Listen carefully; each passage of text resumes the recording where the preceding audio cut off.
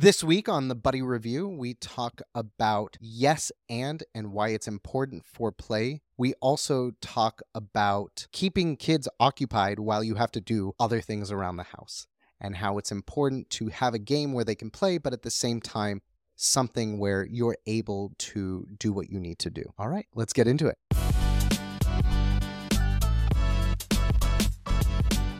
Good afternoon, and thanks for coming to Thanks for Coming. I'm your host, as always, Scott, and we have another amazing episode of the Buddy Review. I'm joined with my awesome, lovely buddy, girlfriend / awesome human being of a person, Cecile. Hello. And we are very excited. This week we are doing Keepy Uppy from Bluey, and we're going to watch the episode. Let's go. The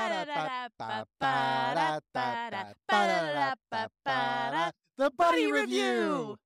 Okay. I really like that.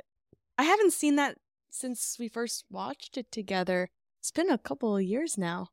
Yeah, I remember the episode, but I didn't remember that it was Bluey's last balloon, which was a really key point. Right. Or they wanted it to be more difficult and Dad made it a little bit too difficult, and then the balloon popped.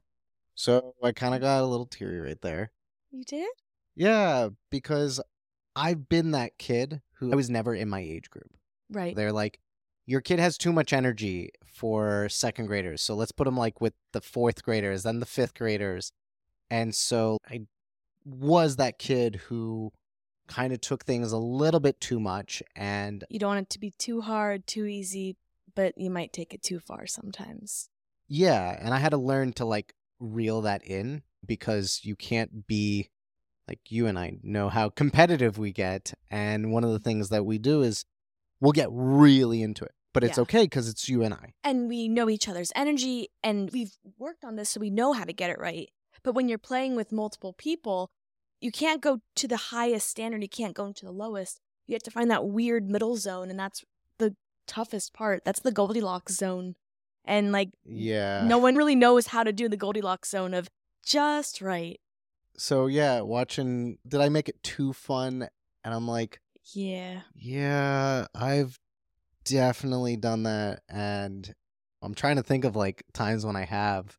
Well, think of it when we're playing with your little cousins, like when you were with the boxing gloves. Okay, so I did do this. Thank you for the reminder. You're welcome. So my little cousins, we were playing, we had boxing gloves. Like the blow-up kind. Right? No, this was... No, these were real ones? These were Oh. like, but it was, gym boxing gloves, and they're already padded enough that unless you're really hitting someone in the wrong places. It's like a really hard pillow. Yeah. And so, hitting the kids, and they're giggling, and they're having the best time ever. And then they Like kept... Bingo being like dropped on the couch earlier too. Yeah, and so they kept jumping on my back. And so I'd flip him over, and I kind of threw one of the little guys, who's not really a little guy anymore. He's like 9, so he's still a little guy. But I threw him, and he like definitely cricked his neck, and it was not good, and that was kind of like the end of that. But all of those, like, you didn't mean for the balloon to pop. You were just making it fun. It just became a little bit too fun. When they're excited, and you keep going, and you're like, well, Let's they're bring not... out the leaf blower. Yeah. Let's go really hard. But I think the one I really liked was that when they were doing it by themselves and it was too boring. And okay, now it's really easy and it's not fun anymore. Because as much as I know you're saying, sometimes, I play too hard or this, but I still think that it's better to have played too hard and to know that limit than to have a boring play and to be like, I guess this game isn't really that fun. Because most of these games, most of the things that we play aren't really fun unless you put the energy and the excitement into it. I make Scott play cards with me every Shabbat, and it's the same card game multiple times in a row for a couple of hours. But it is a fun It is a fun game. But part of the fun of the card game is that we get really into it, and we are like playing for it, and we get really quiet, and we're getting really intense, and then it's like, yeah. And like, no one plays cards like that. But the thing is that if... Well, that's with anything. I mean, if you Right. think about, we go to the Renaissance Festival. Right. Okay. Unless you get into it, The Renaissance Festival is just a bunch of weird people walking around. Anything. If you're not into it, if you're not making it a little bit more fun, it's going to be boring until you add that little extra thing that maybe you wouldn't have come up with, but someone else came up with. It is not going to be the same game. And like any kind of those things, if I played that same game with someone else who wasn't as into that card game, I get maybe like one game, maybe, not even. And then they'd go, okay, that was a game of cards. And it would like totally change the flavor because it's like, why weren't you excited? Why weren't you into it? I mean, even when you trash talk during the card game, it still makes it fun. Yeah. So another part that I wanted to talk about when we were watching, you mentioned how Keepy Uppy was a game that Chili recommended and said, hey, let's play this game. But it wasn't just like, hey, here's the balloon, let's play this game. It was a way for her to keep the kids occupied while she cooked breakfast. Right. And also to not have it like the balloon going all over the place where they have to keep running and cleaning up and knocking things over. And I don't know if you noticed, she had to go like walk over and put like dirt back into the pot because they had run over and knocked things over. But when they were playing Keepy Uppy, they were focused on keeping it up and making sure that it didn't knock into anything that could break it. And so it was a lot more focused and a little bit more quiet. And it let her make breakfast and they can make it more hard. Yeah. It's funny because I've definitely done that type of game for kids where you're like, what is a way I can keep your attention because we've got 10 minutes to kill? Oh, okay. One of my favorite games I ever created that was like that, where it was low activity, but high fun and interest. Now, this game only lasts about 30 minutes because as soon as the kids catch on that there is no winning. That's always the tricky part when there isn't actually a winner. So the game is called Are You Psychic? Oh, I love this game. And so you take a deck of cards and you ask the first kid what card do you think it's going to be, and just numbered. Don't worry about suits because they're never going to get something. So they say 2. You flip it. If it's not a 2, they don't get the card. You go to the next kid. Same thing. And you just keep going until a kid gets it. And I'm telling you, there's always at least like 5 cards in like a 30-minute span that get dished out. And they get so into it. Well, because you think, I'm psychic. I'm getting all the cards. I'm good at this game.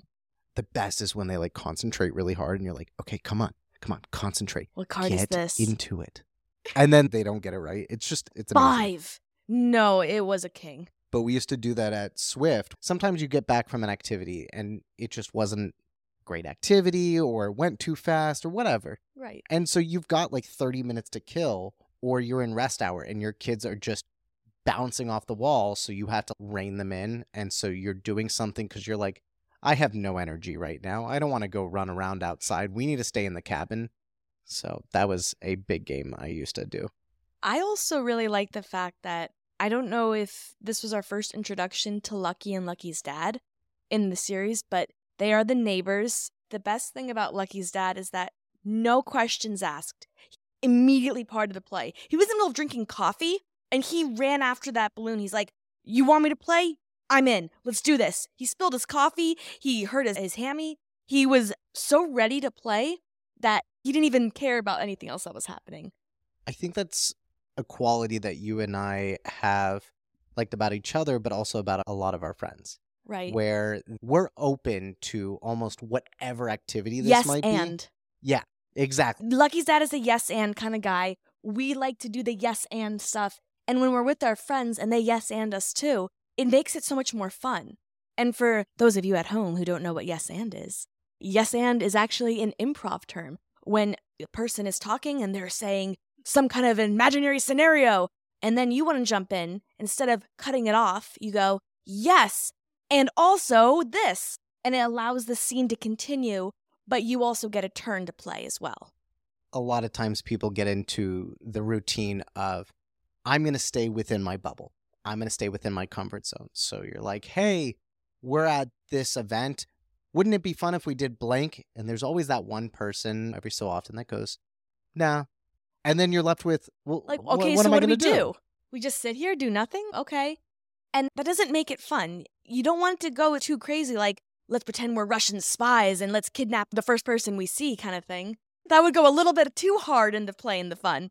But it could be fun when we're at a function and we're like, oh, let's make up some stories about people we see. and giving them elaborate backstories. That's a fun game that you can play and you can do as an adult without it being harmful, without it being too crazy, but also keeping that spirit of play and like bouncing off the other person. Hey, bouncing! Hey!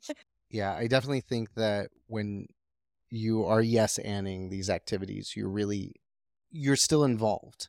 Right. And you don't have to go 100%. Lucky's dad will go 110. But you see... Well, so will Bandit. Exactly. Bandit will go 120. Because Lucky's playing off of the family. But also you see just Lucky was playing, but he's like, I can't do all of this. I'm a kid. And so I really appreciate that play and activity in the stuff. And I'm going to keep reiterating, when you model for your kids or you model as an adult that you can still have fun, you're showing that when you grow up or you become an adult, you don't become boring overnight. You can still have responsibilities and still be a functioning adult and have that sense of play and yes-anding. Because Lucky's dad is still a functional adult, Bandit's still a functional adult, Chili's still a functional adult. And they still make that time to make the play special and to make it fun. Sometimes too fun, but still make it fun. All right. So, if it's okay with you, I think we can go to our favorite part of the episode. Let's do this. And one thing that you can take from this episode that you and I can use in our relationship.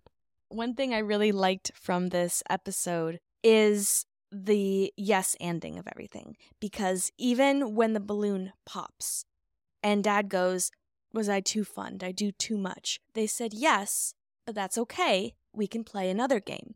And they made Dad the balloon. And instead of being angry or upset with Dad or disappointed, they continued it because they were modeled already on how to keep yes-anding. And what I would take away from this episode is that in our relationships and with our friends, with each other, and even with your kids at home too, you need to model that yes-and behavior because it's not necessarily about being the most playful or the most intense. It sometimes is about being willing to go with the flow and go, yes, and let me put my idea in there too so we can keep it flowing. What about you? I really liked the part where Bandit first starts playing with the kids because he goes full, let's make this more difficult. And he does it in such a fun and playful way. One of the things I really love about Bandit is he plays with them in a way that is fun. They're engaged. He's engaged. And I really enjoy that. I'm going to flip you upside down and pretend you're a newspaper. I'm going to distract you. I'm going to make it difficult. And it's really a fun way of playing. This is really funny because this is what I do with, we have two bunnies we are watching right now. Shout out to Mr. Binky and Miss Basha. And so one of the things I do is Mr. Binky, when I'm playing with him, is I will take, we have this giant tube, a bunch of like paper towel tubes, and I will push it into his face and push him back and forth. So he has to make it a little bit more difficult. Because if I just hold it there, he's going to chew on it. Okay, it's cool. But he likes the little bit, I'm pushing him around. Plays with it, boxes at it. And so it's a lot of fun. And I really connect with that part of the entire episode.